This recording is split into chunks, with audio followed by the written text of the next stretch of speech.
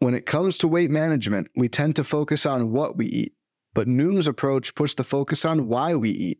That's a game changer. Noom uses science and personalization to help you manage your weight for the long term. Their psychology-based approach helps build better habits and behaviors that are easier to maintain. The best part? You decide how Noom fits into your life, not the other way around. Sign up for your trial today at Noom.com. That's Noom.com to sign up today. What is happening? Welcome to the Nick and Alex Baseball Show, where we do not have an off season.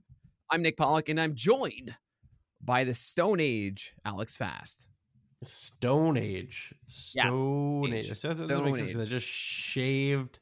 So I don't know where Stone Age is going. It's because, Fast, you're living in the Stone Age without a mechanical keyboard. And I got the greatest mechanical keyboard ever today. It is so good. Yeah. It is. You know what? Here we go. Hold on. No. Do you hear this? Yes. It does sound very smooth. It sounds very buttery.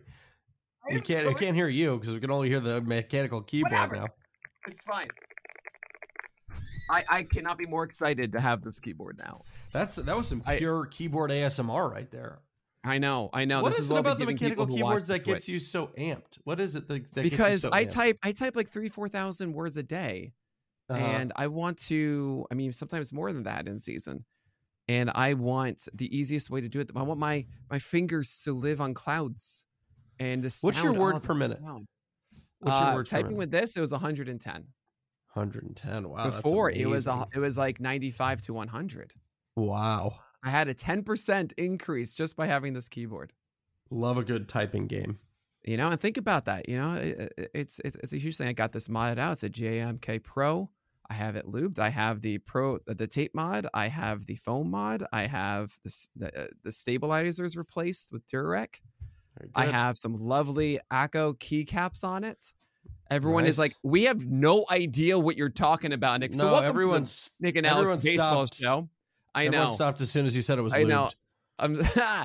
So we went to First Pitch, Arizona. We had a fantastic time. It's a 4-day event held by Baseball HQ.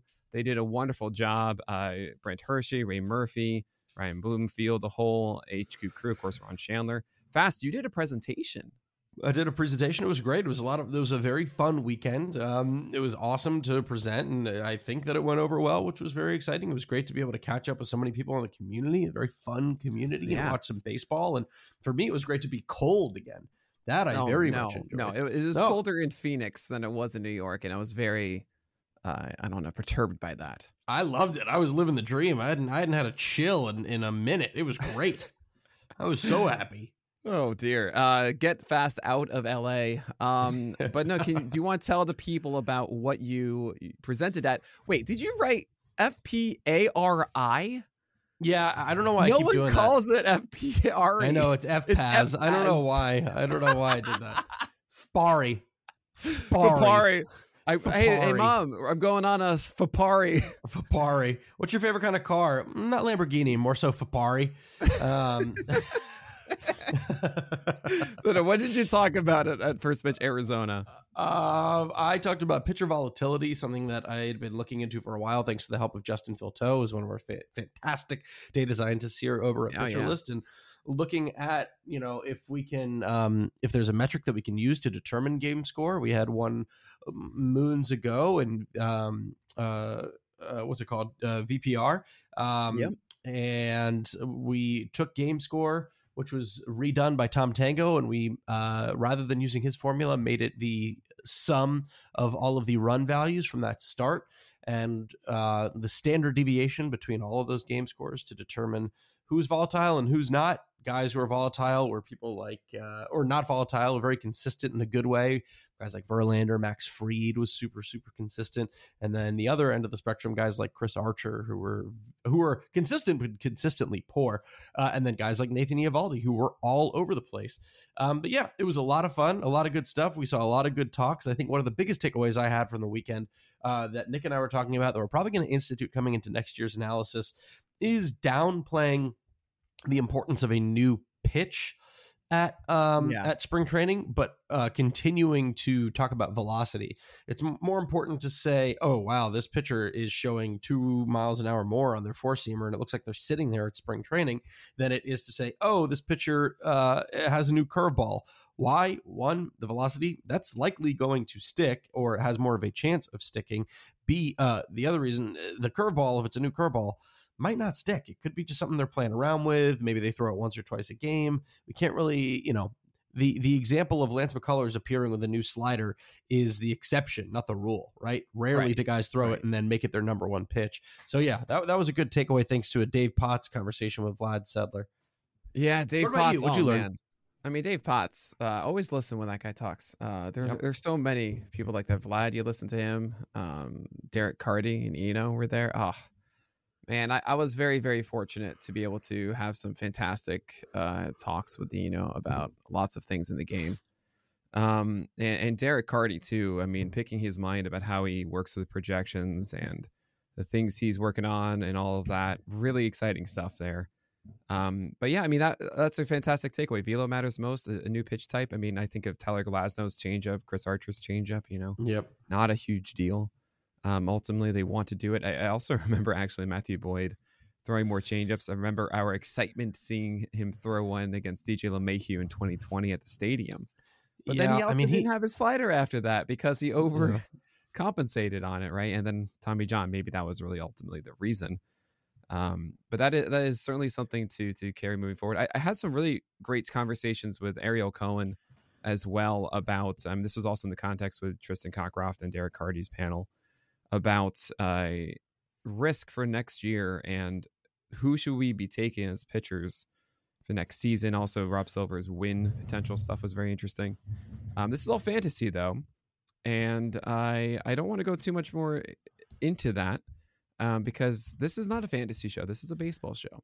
That's true. Baseball show. And we're going to continue our tradition of this. And by the way, again, huge thanks, Brent Hershey and Company, Baseball HQ, for that fantastic time. We are going to talk about free agents today. The World Series was also there. We'll talk about that quickly. And before we get to it, we have to have a mystery pitcher. And this week, this pitcher, 14-8, 178 innings, 2.88 ERA, 103 WHIP, 33.4% K rate, 7.3% walk rate, 32% CSW, 95.5 on the heater, 13th best, 15.5% swing strike rate, hard contact, a little more pedestrian at 34th, with 23%, just a 37% ground ball rate. Who do you think this pitcher is? Is this a guy who is a free agent? Yes. This is a guy who is a free agent, because there are a few names that were kind of coming to mind, but I don't know if I think it's Carlos Rodon. I'm not sure if he reached that innings total. But honestly, I'm surprised that you wouldn't know Carlos Rodon's stats like the back of your hand, considering how badly you want him. What are you talking about? On the Orioles? Yes, of course on the Orioles. I don't know if I necessarily want him that badly. Really, though? Who is the number one target for the Orioles this offseason? Jacob deGrom. Interesting. Yeah, and there are two rumors linking the Orioles to him. Rumors it would make or sense. Rumors? Well, the first one I was like, okay, and then there were a few more accounts that were like, no, I'm getting Dan Clark? some of that. Oh, God, I don't even say his name. He's such a Dark? No. Very close to making me have to beep out something I said. No, it was actually a reputable source who isn't made of worms and maggots.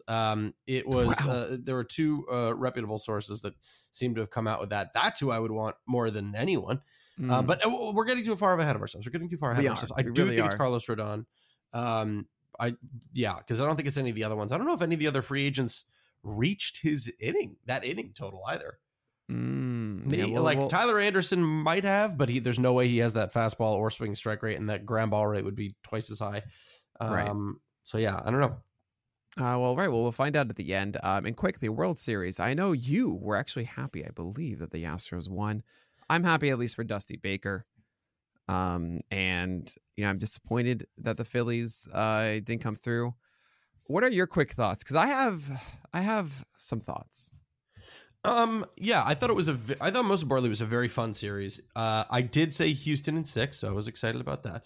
I thought it was a very, very fun series that honestly, like, teetered back and forth. Like there were moments where you were like, even in game one, where you were like, wow, Philly's going to do this. Like they're actually going to do this. And then obviously moments in game three where you kind of felt that way too. When they went up, you were like, okay, Philly's really going to be able to do this and be a great underdog story, but then I think you do have to kind of give kudos to the Astros. We talked a little bit about this in the CS preview, in the World Series preview, where I was like, I will be very curious to see how Houston deals with any adversity. They've had days off and they've had to try and keep their momentum together, but like sometimes when you're on a hot streak and then all of a sudden you get hit in the face in game one, I'm curious to see how you bounce back. Do you press? Do you try and make things happen that shouldn't happen? And after every loss, they just completely recomposed themselves and came back out the next night. And, they had to deal with things that were, Justin Verlander not being the way that he was supposed to be. I mean, you were talking about that for a while, about how you were likely going to see some regression, and we saw that in the playoffs. Lance McCullers tipping his pitches massively. Those are things that are really tough to overcome. But when you are that deep, right, when you have that much to your squad, that's just unbelievable. It's very exciting to see Jeremy Pena get a World Series MVP and have the playoffs that he did, because it's always nice to highlight your young stars. And then to me, I very much understand why everyone is upset with Houston winning. I get it. Like, I'm completely empathetic to that fact. People feel like it's not a chapter that was closed because the punishment was not enough, nor do they feel like, there were enough repercussions. And I am completely empathetic to that. I totally get it. I think where I'm at is, while Houston certainly cheated, I still think I think they are scapegoated by other organizations, and that they also have cheated. There have been plenty of organizations that have either been caught cheating, or we know that do cheat, or it has been said that do cheat. So I think this kind of shows that, like, this organization is not a fluke. They have been absolutely dominant for a few years now. And while the cheating thing is reprehensible and there should have been more consequences for that whatsoever, that is a good organization, top to bottom, who did what no other team could do this year, especially other high performers like the Mets and the Dodgers, which was put their money where their mouth is and win a World Series. Well, Fast, you forgot the most important part. And that, I remember this distinctly. Everyone went off to the home run derby in first pitch Arizona, understandable, as game 6 went on.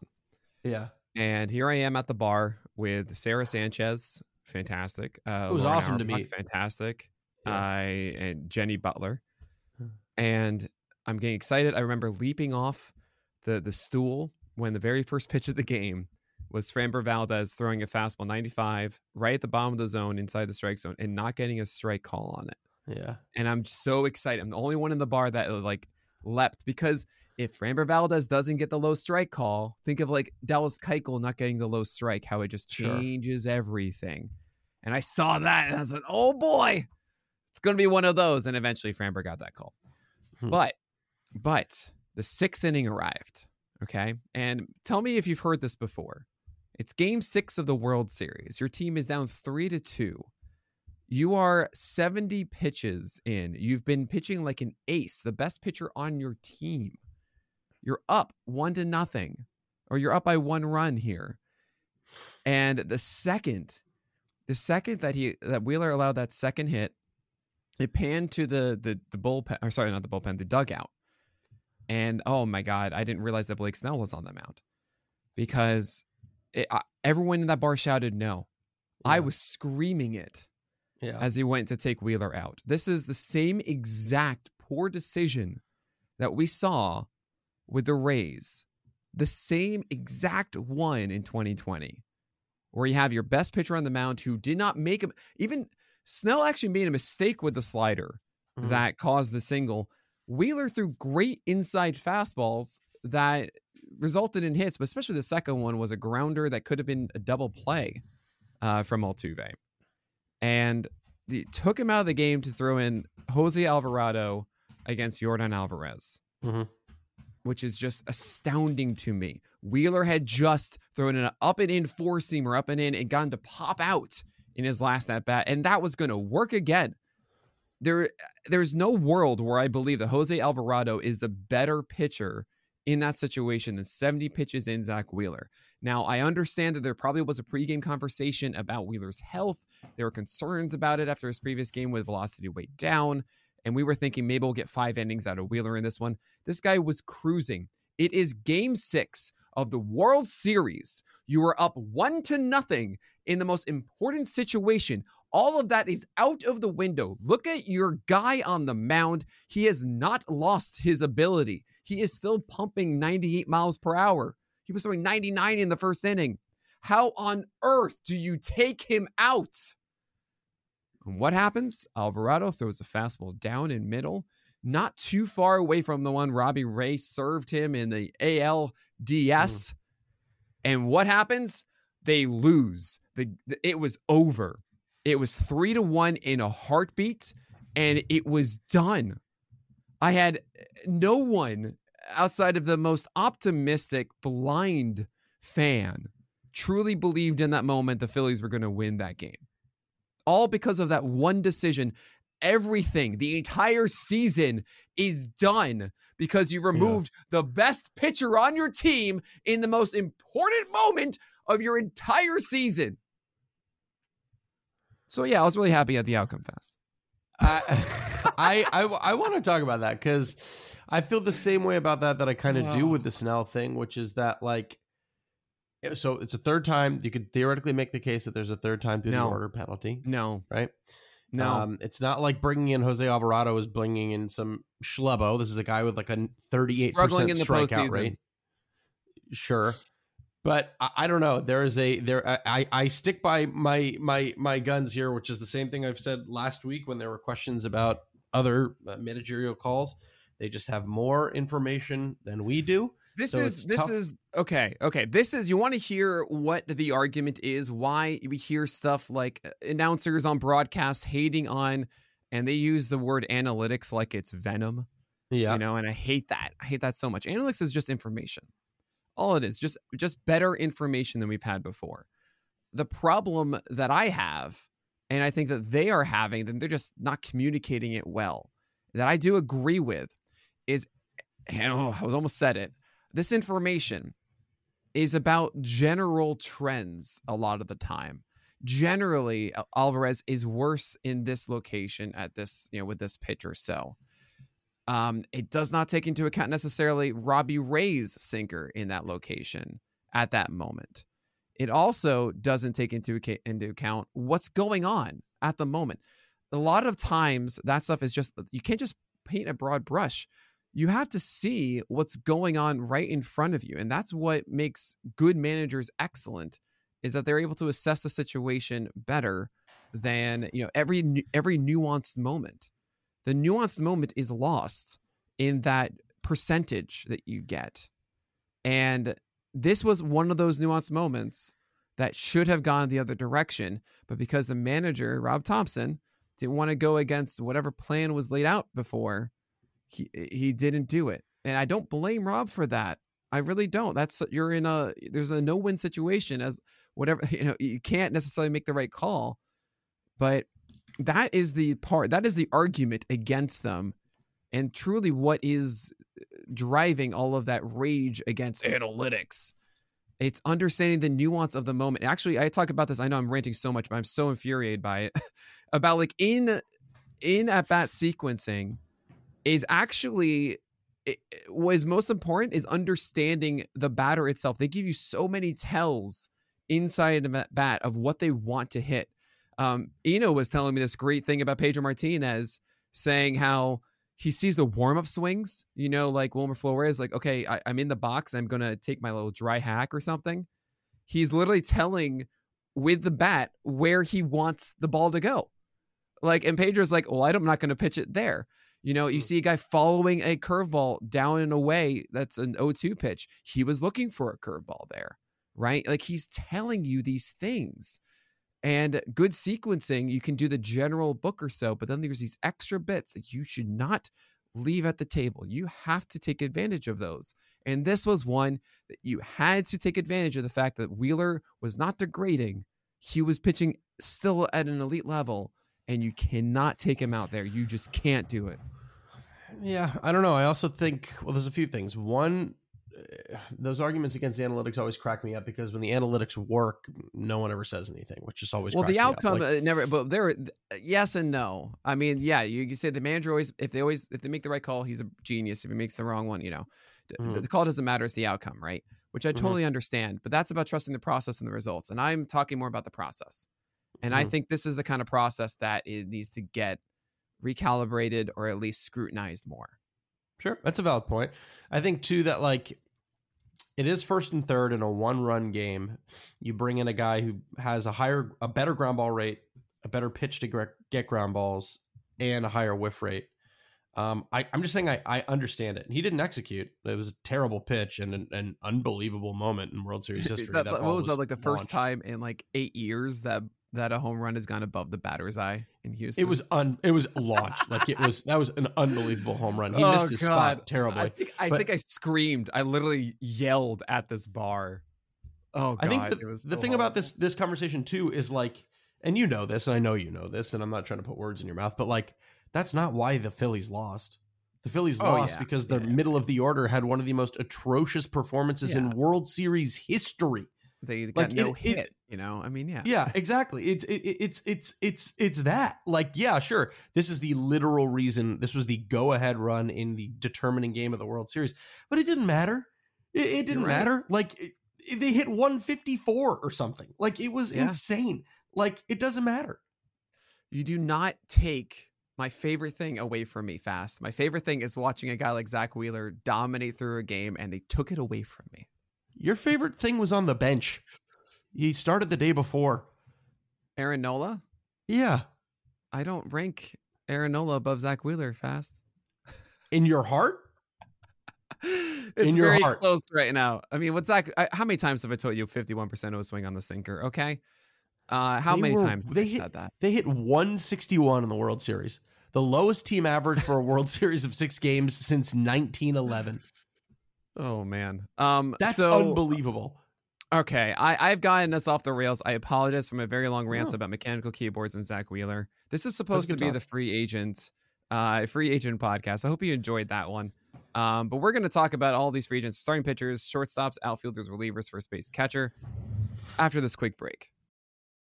Fads come and go, and nowhere more than in the world of weight loss. That's why Noom has created weight management programs that are made to last. Noom uses science and personalization so you can manage your weight for the long term. Their psychology-based approach helps you build better habits and behaviors that are easier to maintain. And they help you understand the science behind your eating choices and why you have those cravings. Noom's personalized courses are easy to follow and will help grow your confidence with tools you can put into practice on day one. The best part? You decide how Noom fits into your life, not the other way around. And based on a sample of 4,272 Noomers, 98% say Noom helps change their habits and behaviors for good. So stop chasing health trends and join the millions who have lost weight with Noom. Sign up for your trial today at Noom.com. That's Noom.com to sign up for your trial today. All right, and we're back. So we gotta go through this because we got like 40 minutes or so to go through all free agents. And I think what we're going to do is we're gonna go through the major ones. I know you went over some starting pitchers. I also had a tweet that showcased a quick list of guys. What we're going to do in a future episode is really go team by team and say, all right, we think this team should be doing this or that.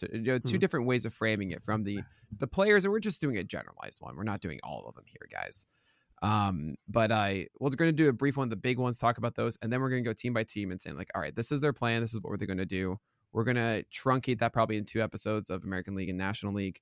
We'll get to that. That'll be the next 2 weeks for you guys. But now we're going to talk about the big guns. So starting pitchers, you wrote down here, it's Jacob deGrom, Carlos Rodon, Clayton Kershaw, Nathan Eovaldi, Chris Bassett, and Tyler Anderson. So let's talk about deGrom. You think he's going to be an Oriole?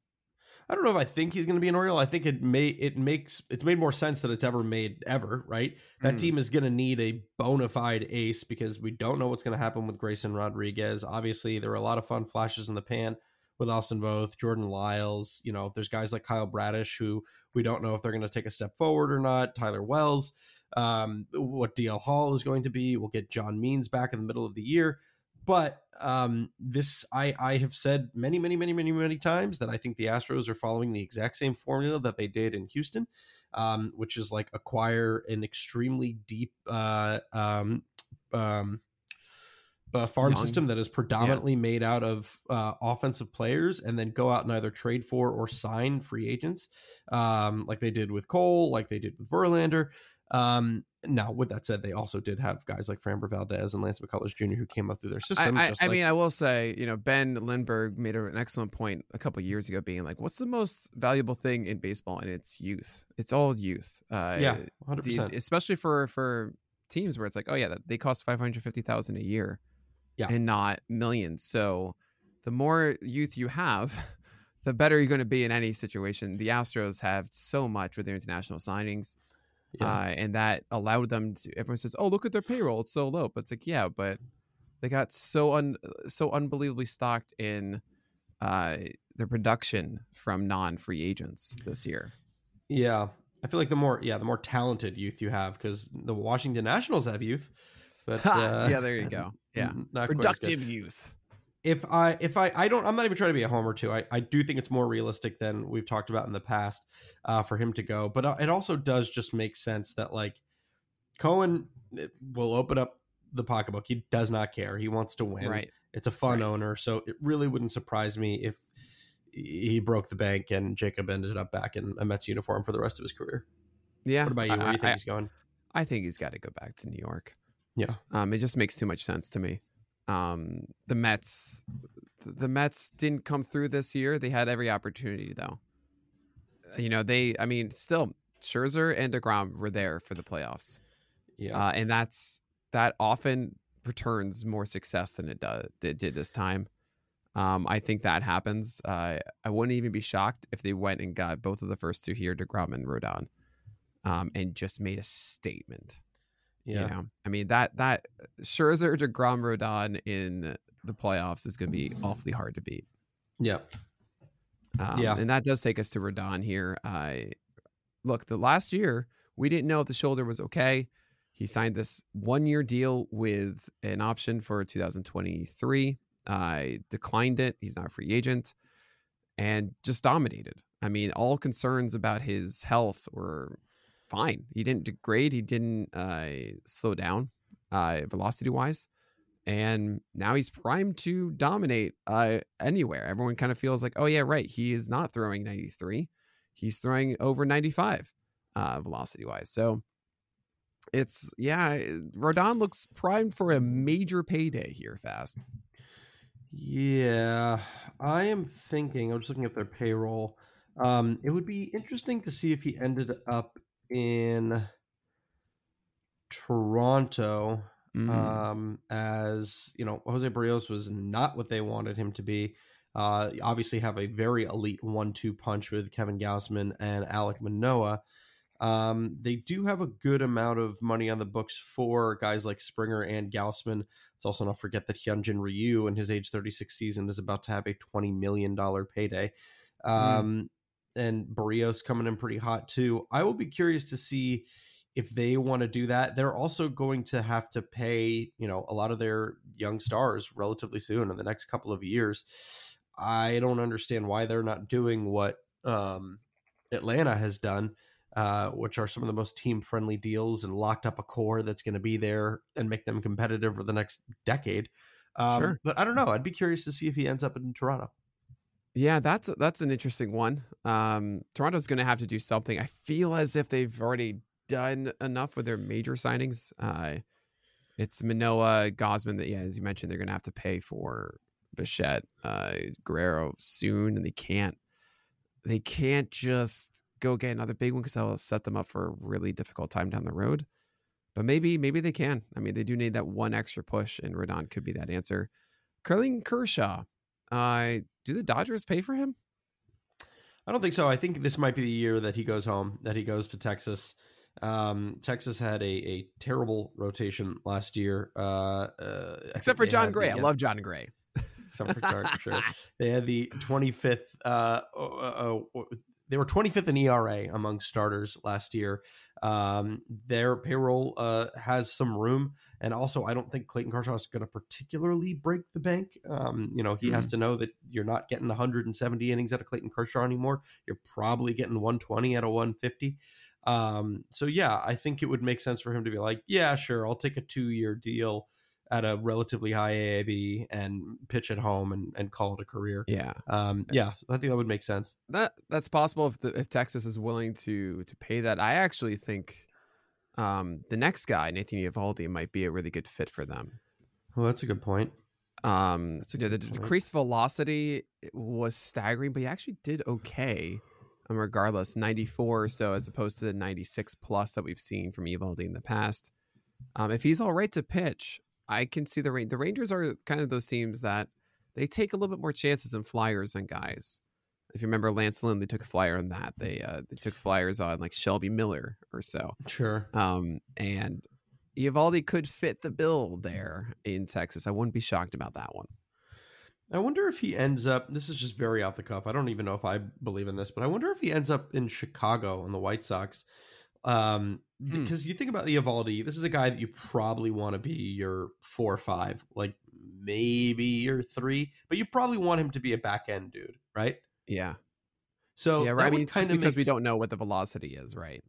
Totally, and he's an injury risk. It's just not a guy that's going to be able to consistently lead your organization. As I said earlier, he was inconsistently good, so a lot of blowups, a lot of good games. If Lucas Giolito rights his ship, and then you have Cease, Lynn, Giolito, and Kopech, making Eovaldi, who might not also be that expensive, a number 5 in that division, could be a nice little signing for them. Yeah, that could work. What do you think about Chris Bassett? Chris Bassett. Okay, so this is interesting. What are you getting out of Chris Bassett? You're probably getting a good amount of innings, even though he had some injuries this year, right? Mm-hmm. You're getting consistency. I think you're getting an SP2, SP3 out of this. And I think Chris Bassett, wherever he does sign, is going to be at a discount, and I love it. I think the Yankees should be all over Chris Bassett. The Yankees. The fact that also Bassett was able to take care of things with the Mets organization inside of New York this year, he was fine with it. To me, he's like an upgrade of Tyone. Essentially is what Chris Bassett is in my book. And the Yankees could use that. They don't need everybody to be this, oh my God, it's the greatest guy ever. Sure. We have Cole, we have Severino, we have Cortez. We're fine. We need a really rock solid 4. And that is Chris Bassett to me for that team. I mean, you can even say he's the number 3. I think that'd be a really good fit. I'll say he goes to Minnesota.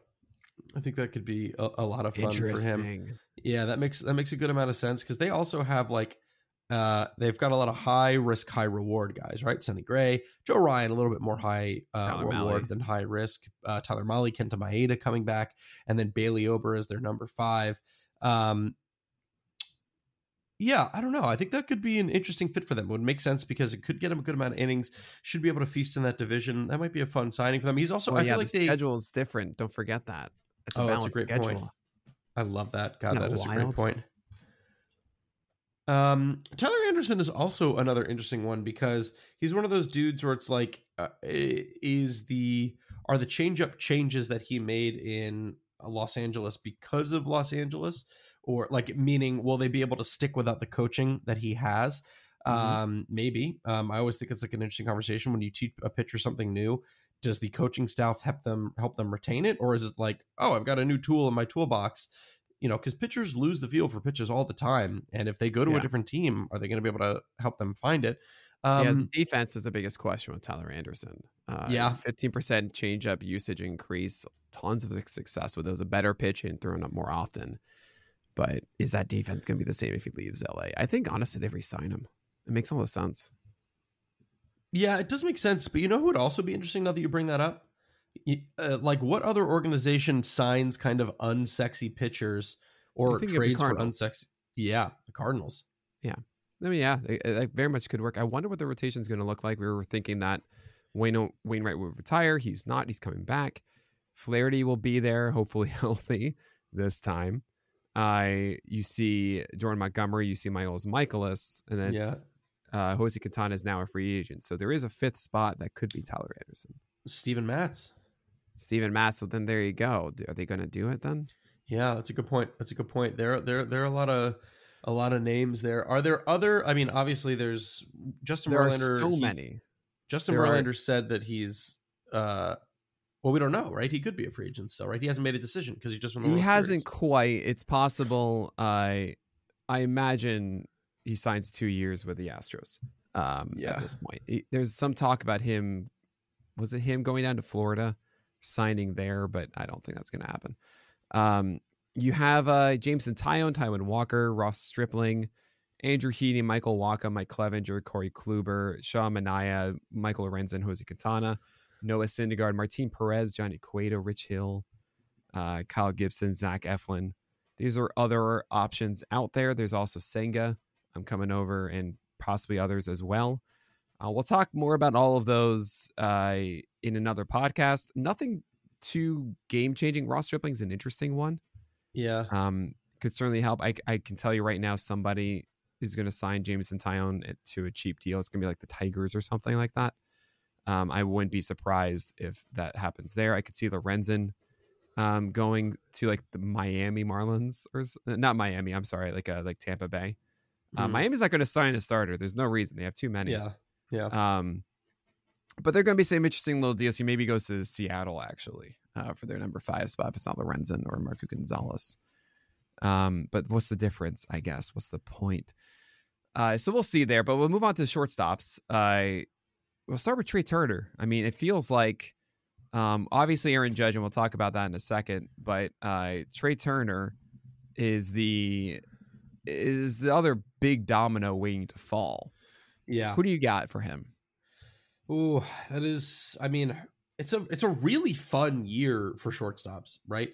There's a lot of really high end ones, which I think is, and I would be curious to know because I have no idea. I would be curious to know what the difference in like front office mindset is about these top guys, right? Because we have oh my God, where's my brain? We have Trey Turner, we have Carlos Correa, we have Xander Bogaerts, we have Dansby Swanson. They're all within like 2 years of one another, which is pretty amazing. And the one who probably has the worst track record of health is the youngest in Carlos Correa.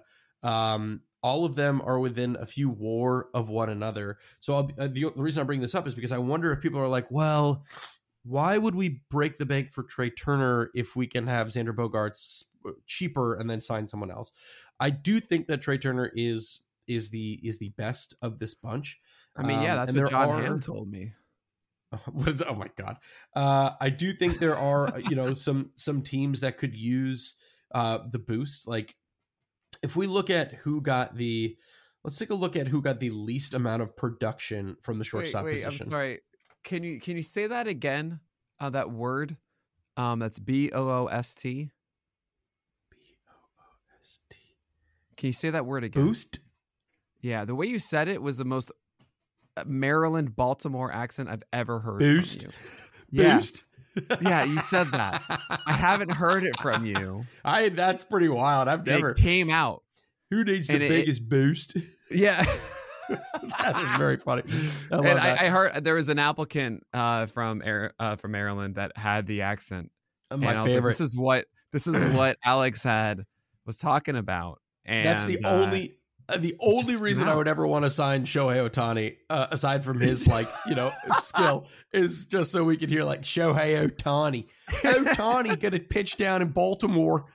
Ohtani, let's go. Oh my God, you're clipping now. You are in a Baltimore accent. I implore everybody to go back and listen to Fast, say it, and see if you can hear it, because it just all of a sudden like my ears perked up and said, "What was that?" That's very the funny. Subtlety of it just rolled in. Boosted. Here are the teams that could use the biggest boost in shortstop production. So all I did was go to Fangraphs and look at shortstop WAR. So even in the bottom 20, there are some teams that are playoff contenders, right? Baltimore, Seattle, Tampa Bay, the Yankees, and the Giants were all in playoff contention towards the end of the year and got below average WAR from their shortstop. The Angels are always going to be interested in signing people. They got minimal production. And then the rest is like, Arizona, Colorado, Cincinnati, Washington, and Oakland. So not really, I doubt they're going to be in the market for any of these key four. To do it real quick, I imagine Correa goes to Baltimore. I think it's funny that there were those rumors last year, and the fact that we were better than people thought adds a little bit more substance to those. Plus the Astros reconnection kind of makes sense to me. I think Dansby ends up back in Atlanta. Unless they want to go all out for Trey, which I think would be interesting. But yeah, also it wouldn't be unlikely to have a Dansby Turner swap and have Dansby rejoin Freddie inside of Atlanta, inside of LA, excuse me, and then have Trey Turner go over to Atlanta. They have the opportunity and the money thanks to all the very friendly contracts that they have. I guess they do still have a large payroll, but still, I think they could break the bank for him. Xander is the one I just don't know about. I don't know if Boston's going to continue with this rebuild, and I don't know why they would want to commit a lot of money to a 30-year-old if they are. So I'm not sure about him. What are you thinking? I could see Atlanta getting Xander as they lose Dansby. Obviously, you're going to have somebody get replaced in LA for Turner. I think that's going to be Correa. And I want so badly for the Yankees to sign Trey Turner. Yeah. That's what I want. I want that. Oh boy. That's what I would go for, but I don't think it's going to happen. There's also been some rumors about the Mets getting Trey Turner. Then you might see Dansby Swanson as a Yankee. Something along those lines. I will be shocked if the Yanks do not go for somebody here. I hope it's not Carlos Correa. As a Yankee fan, I think Carlos Correa is not nearly as good as everyone gets touts for him. I think he's going to get worse. Yeah, they're probably going to have Volpe move to second base. That means you move on from Torres, you move on from IKF. DJ plays third. You re-sign Rizzo, all that stuff. But this isn't the Yankee one. I'm just saying how one of these guys, I think Turner or Dansby Swanson, are my two favorites for that position for the Yankees. So, and speaking of the Yankees, yes. Yeah. Oh, sorry. I was just thinking, when is the last time a Yankee stole more than 30 bases? I looked it up. I found the answer. Ricky now Henderson. It's a trivia question for you. No. Ricky Henderson. When was the last time a Yankee stole more than 30 bases? It was Henderson. That's all I got. Gardner. No, it was not. Come on. You can. Oh, no. I know this. It's Curtis Granderson. Curtis. 2011? It wasn't Curtis Granderson. He stole 25 in 11. Oh. Well. It was a little bit more recent, not too much. It was 2014. Was it Gardner? Jacoby Ellsbury. Oh, gosh. All Jacoby right. Ellsbury stole 39. Me that he existed. But anyway, wonderful segue I had before you interrupted me was Aaron Judge of the outfielders. I know you appreciate a segue, and I think that's the sentence that will hurt you the most. You're right. Me saying you interrupted my segue. You're right. I just had an image of you on a Segway riding through town. I did too, fast. And I wasn't going to bring it up. I'm amazed that you did. Aaron Judge, what's happening here?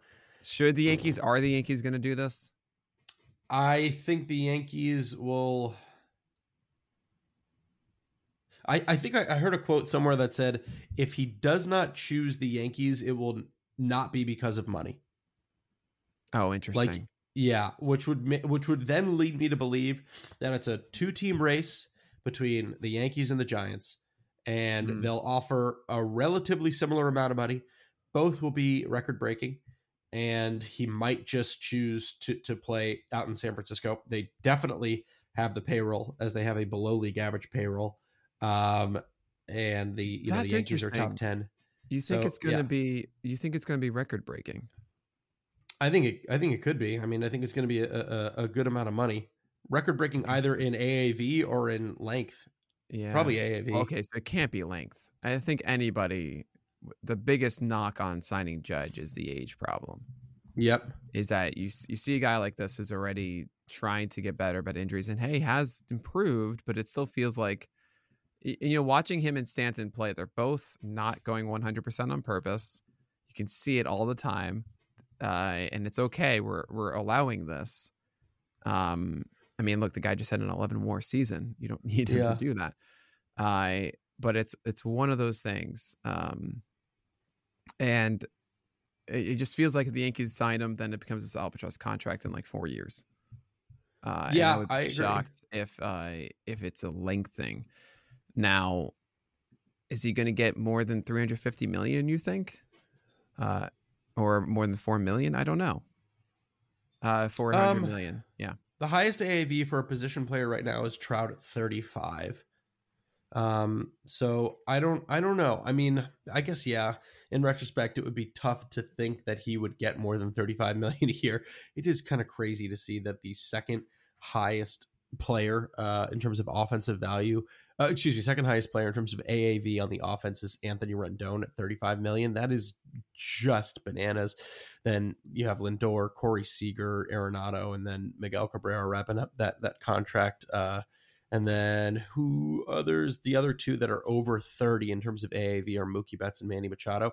You have to figure he joins that club. He joins the 30 million AAV club because it's a small you got to club. think that, of course. Absolutely. Yeah. So the question is can he make more than Anthony Rendon?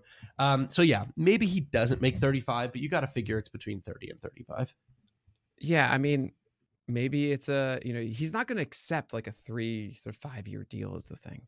He just wants to be done with it at this point. So I wonder if it's front and loaded, something along those lines. I don't know. As a Yankee fan, I know it's really hard to think who is the face of the Yankees if it's not Aaron Judge.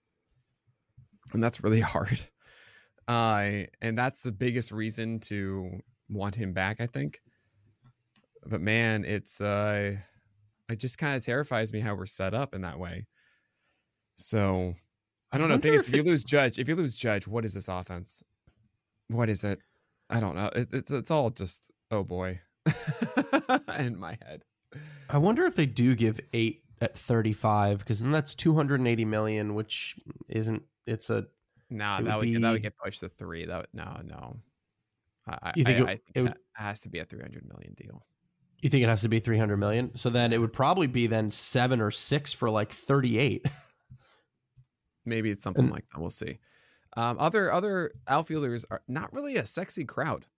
Andrew Benintendi, Brandon Nimmo, JD Martinez, Michael Brantley, Trey Mancini. Who's that? Mitch Haniger, Joey Gallo. I'm just messing around. It's rough. It's rough. It is a rough outfit. If you're Aaron Judge, you're also just foaming at the mouth knowing that there's nobody else around but you. Right. There's no good backup. I mean, it's next year, I believe, that you get a good amount of guys, but I could be wrong about that.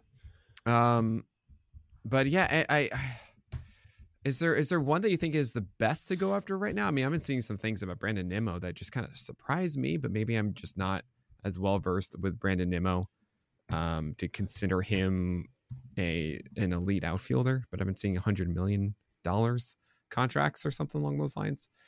Who would you? Yeah, of all these, who do you think the team should be focusing on?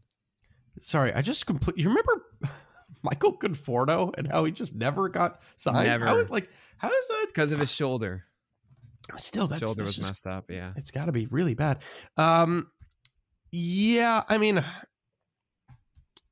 I don't know. It really is not great. I do think that you can see Michael Brantley get a nice little, like maybe 1 or 2 year deal, maybe with a team like Miami. Like he can still put bat to ball. And if you say, you know what, you're just our DH, I still think he can have a offensive, a productive season for you. He only played, 64 games this year, but he had a 127 WRC plus. He hit 288 this year, which was his lowest average since 2013.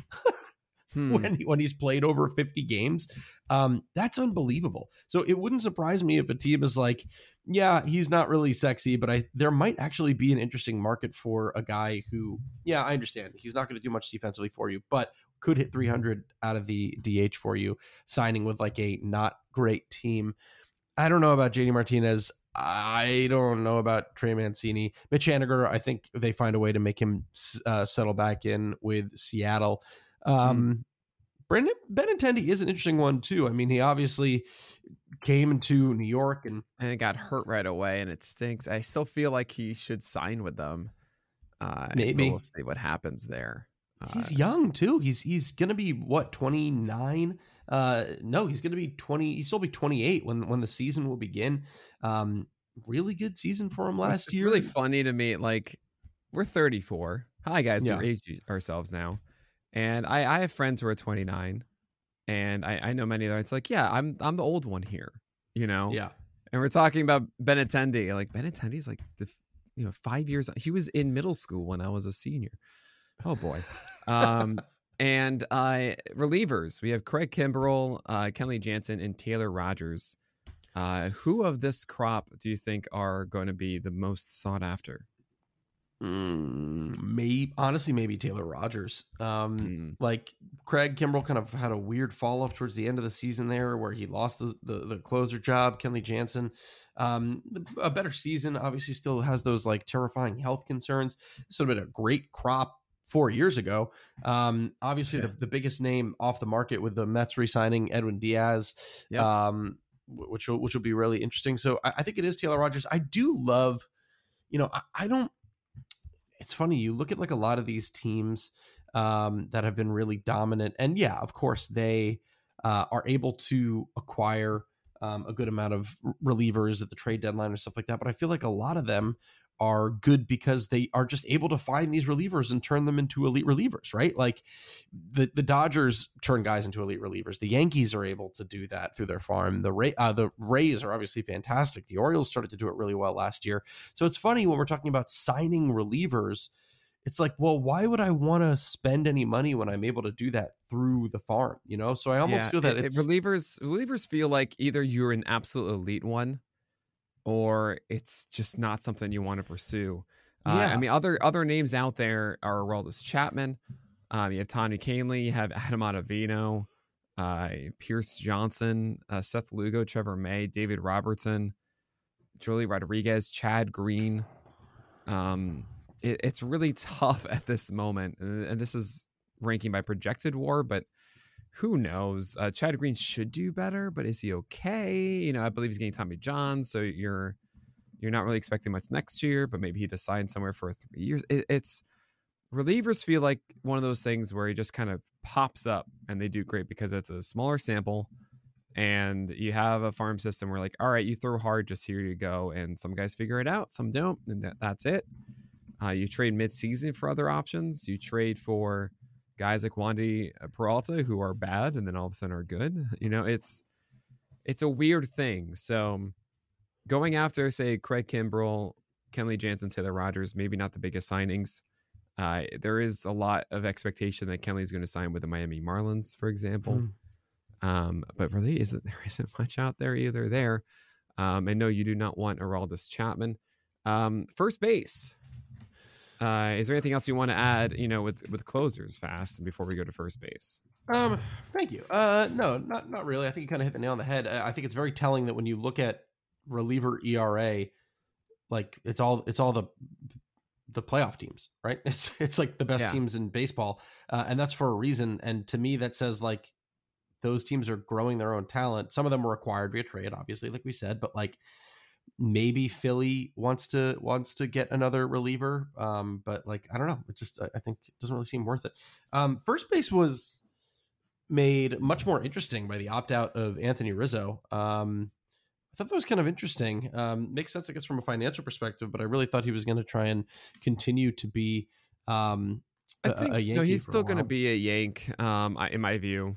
I think Rizzo's going to sign with them. It just is too good of a fit. I think he enjoyed playing there.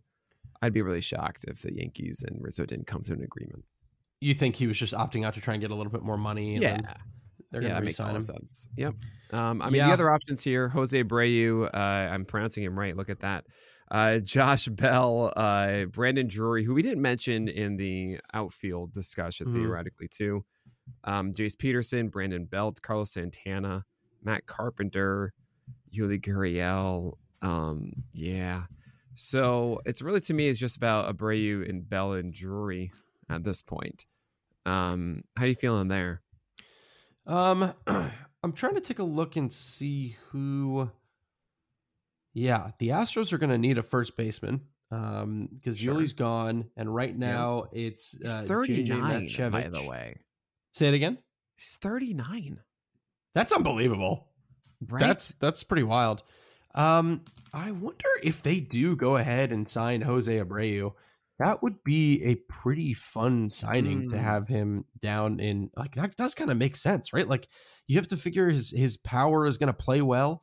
I'd have to let me take a look while you talk about where you're going. Where Jose Abreu? I could see Brandon Belt even being something. Just feels like a Houston signing. Abreu, I don't think is going to go back to the White Sox, and you might see something like Josh Bell get pursued there, or maybe they're like, you know what, Andrew Vaughn, it's time for you to go at first base. That's might be what happens instead. I imagine the Yankees are going to be interested in Bell or Rizzo and seeing what they can make out of that. If it's not Rizzo, then they move to Bell, who can be a lefty for them if they need as well at the bag. But I'm trying to think of other good fits here. The Rangers have Lowe, the Mariners. Who's the Mariners first baseman? Is it Ty France now? I can't remember. It's not Pete. Pete Alonso's covered by the Mets. You got Atlanta's fine with Matt Olson. I'm trying to think of like who are the guys that would think this is their window and pursue a first baseman. It's not too many really that I'm considering right now. Maybe the Twins. Who's the Twins first baseman right now? Who's the Twins first baseman? Sorry, I was very deep down a rabbit hole about Jose Abreu. No, it's Luis Arias. Oh, okay. Well, I mean, he's a utility man, so I guess it could theoretically be anyone. Sure. Yeah, I don't know. I mean, Abreu, I don't know if he's going to get paid all. He's 36. You're going to see a short deal wherever he goes. So maybe a stopgap for a team that does like their first baseman, but maybe just wants someone else to share the load. I don't know. We'll see what happens there. Brandon Drury is really the interesting one to me. I really dig Brandon Drury. I think his gains from this year were legitimate and based a lot on swing decisions. And I'm curious where he lands. Maybe he comes back to the Yankees a second time. That'd be fun. It looks like Abreu actually goes opposite field a lot with his home runs. A little bit, considerably more than league average. League average about 12% for opposite field home runs. He's up at around 16%, with just about 51% of his home runs pulled. So it's not like the Crawford boxes he would particularly be able to take advantage of, but he would be able to take advantage of that shortish right field. But then again, I wonder if that makes him an interesting candidate for the Yankees, a righty who might be able to use the short porch to his advantage with a lot of opposite field home runs if they don't want to sign Rizzo. It's possible. Yeah, that could be an interesting fit, especially a short-term deal while they figure it out later. I mean, something's going to be signed here for the Yankees. Bell, Abreu, Rizzo, one of those three. Maybe the whole Brandon Belt thing too is like their super backup. But something will happen here. They won't have DJ LeMahieu at first. So I wonder which, now we're getting real deep, baby. Which right-handed batter for the Yankees pulled the most home runs for them in 2022? Which right-hander pulled the most home runs for them in 2022? Which right-hander went opposite field the most with their home runs in 2022? That would be Stanton. Stanton, yeah, probably has to be, right? I mean, I think so. Judge does pull some. I mean, theoretically, just by number, it's probably Judge. Oh God, percentage-wise, it might be Stanton. You are 100% correct. 16 total for Judge, but just 26%. 15 total for Stanton at 49%. There you go. Let's go. Stanton, I gotta say, Stanton home runs are so funny. They always look like they're foul, but they're not. They just go so hard that before it can hook foul, it lands, but we need to introduce another caveat. I was looking overall on the year. Let's take a look at Justin Yankee Stadium. The person who Stanton had 10. Could be in there. Yeah, Gleyber Torres number 1. Nick crushing that round of Yankee trivia. That was unbelievable. I'm right. shocked considering that you guys know me and hitters, and I don't actually really focus that hard on the Yankees. Yeah, that's true. But still, I don't know. I'll tweet about it later. Jose Abreu's going to the Yankees. You heard it here first. Yeah, there we go. We're gonna move on to the second baseman, unless you got anything else you want to add there. No, I didn't even know we had any. Yeah, right. You left it off completely. Because there's nothing. Could be the Drury could be, but Gene Segura,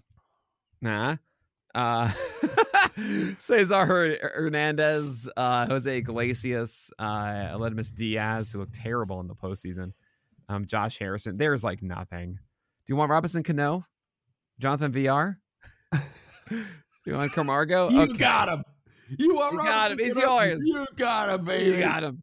Last one. Yours. Last one we got is Wilson Contreras, and catcher, and Mike Zunino and Omar Narvaez. Now, when Sean Roberts was putting together his predictions for where he thinks the top 35 free agents are going to go, he put initially the Guardians for Wilson Contreras. And I actually said no, because the Guardians don't spend money. The most expensive contract they had was Edwin Encarnacion. It's like $64 million was their like highest one. Then Asher Drattel puts out his fantastic where he thinks every team is going to go, or like where it's just like a bold one of like the perfect move for every team. And he put Wilson Contreras for the Guardians. And it was more of like a bolder thing. And it's pretty funny to me. I can see Sean being like, Nick, like, what? You let him do it, not me. I don't think it's going to happen, but there's a thought that, well, maybe Wilson Contreras goes to the Guardians. They need a catcher. They have money to spend. They've had money to spend for a while. They haven't done it. Do you think Wilson Contreras ends up as a Guardian? No, I don't. See, there you go, Sean. See? I don't. I also just don't think that they're going to really prioritize a hitting catcher. I think they're going to try and find a guy who is the best. Like Omar Narvaez is, I believe, an overall better defensive catcher. I mean, Christian Vasquez could be there. Austin Hedges could return. Yeah, Tucker Barnhart. Think about their pitching first approach. You know what I mean? They also have a top 10. One of the top 10 prospects in their system is a catcher. So you'd have to figure they'd probably want to give him a shot. So I don't know. I mean, I don't know how that catcher panned out last year. I could take a look. This is Brian Lavastida, I think. Hey, you're the one who took Duolingo. So yeah, he was not very good offensively last year. Maybe he's very good in terms of framing or something. Does that even matter anymore? Is that going to impact people's free agent signing decisions? It might not. Framing will go the way of the dodo probably in 2024. So I don't know, but yeah, I don't know if I see them really opening up the pocket for that. Well, all right. So that's our free agent pod. We're going to have a wild thoughts very quickly. I know we have, it's my favorite section. In fact, I think you actually have one. I do. I shared it with you at a brunch. And I did brunch. I'm so congested. I'm very happy that I remembered it because it like popped into my head a couple weeks ago. And I was like, oh my God, this just happened. In the final series in Japan, the championship of Japan, it is the first team to 4 wins, just like here. However, if you have a tie, the game is over and that game does not count. I absolutely love that. Why? It makes home field advantage all the more special. It's very exciting to think about, okay, it's a 2-2 game. It's now the bottom of the 9th. If I can do it here, we win, the game's over. If not, I've squandered my opportunity to win a game at home. I love adding more baseball games when we want to. If it is 3-3, by the way, and it is the deciding game, then they will play until the game is over and then declare their fourth winner. But I love the fact that it will then lead to deeper games, right? Like if you're not able to use your ace the way that you want to, and your offense can't contribute the way that it needs to, and it's a tie game, that opportunity is squandered. I don't know. I think it's at first I was like, that's so dumb. We never have ties in baseball. But while I do love extra inning games, it is kind of fun to think that, all right, the home team couldn't do it here, so we're going on to the next game. All right. Well, that's a good wild thought. I'm so happy that you have a wild thought fast. You know what my wild thought is? Yes. What is it, Fast? I don't know. I thought you said, do you know my wild thought, or do you want to know what my wild thought is? I see. Yes. Oh, yeah, I gotcha. My wild thought is, what an idea this is a wild thought. Maybe when you're up 1-0 in a World Series game, you leave your best pitcher on the mound and let him pitch out of the jam in the most important moment of your season. Boo. Boo. That was all of us at the bar when it was happening. Yeah, you're reenacting us as we saw him leave the mound. I was saying boo earns. Yeah, there you go. That's my wild thought this week. The pitcher of the week, Fast, who do you think it was? Carlos Rodon. With a 2.88 ERA, 103 WHIP, 178 innings. In fact, was Carlos Rodon. I didn't know he threw that many innings this year. He did. Wow. Fast. You notice how I kind of skirted around his stats when we were talking about him? Yeah, I didn't want to give it away. Yeah, Carlos Rodon is pretty dang good, y'all. But that's going to do for this episode of the Nick and Alex Baseball Show. I thank you all for listening. We will be around this offseason. We've got so many baseball things to talk about because the offseason doesn't exist. It does not exist if we don't let it exist. But I'm so excited, Fast. We have an actual offseason, a proper one with a big real season for the first time since 2019. Can you believe that? That's insanity. And I can't wait to experience all of it with all of you. But this is the Nick Alex Baseball Show. My name is Nick Pollock. And I am Alex Fast. We'll talk to you guys soon.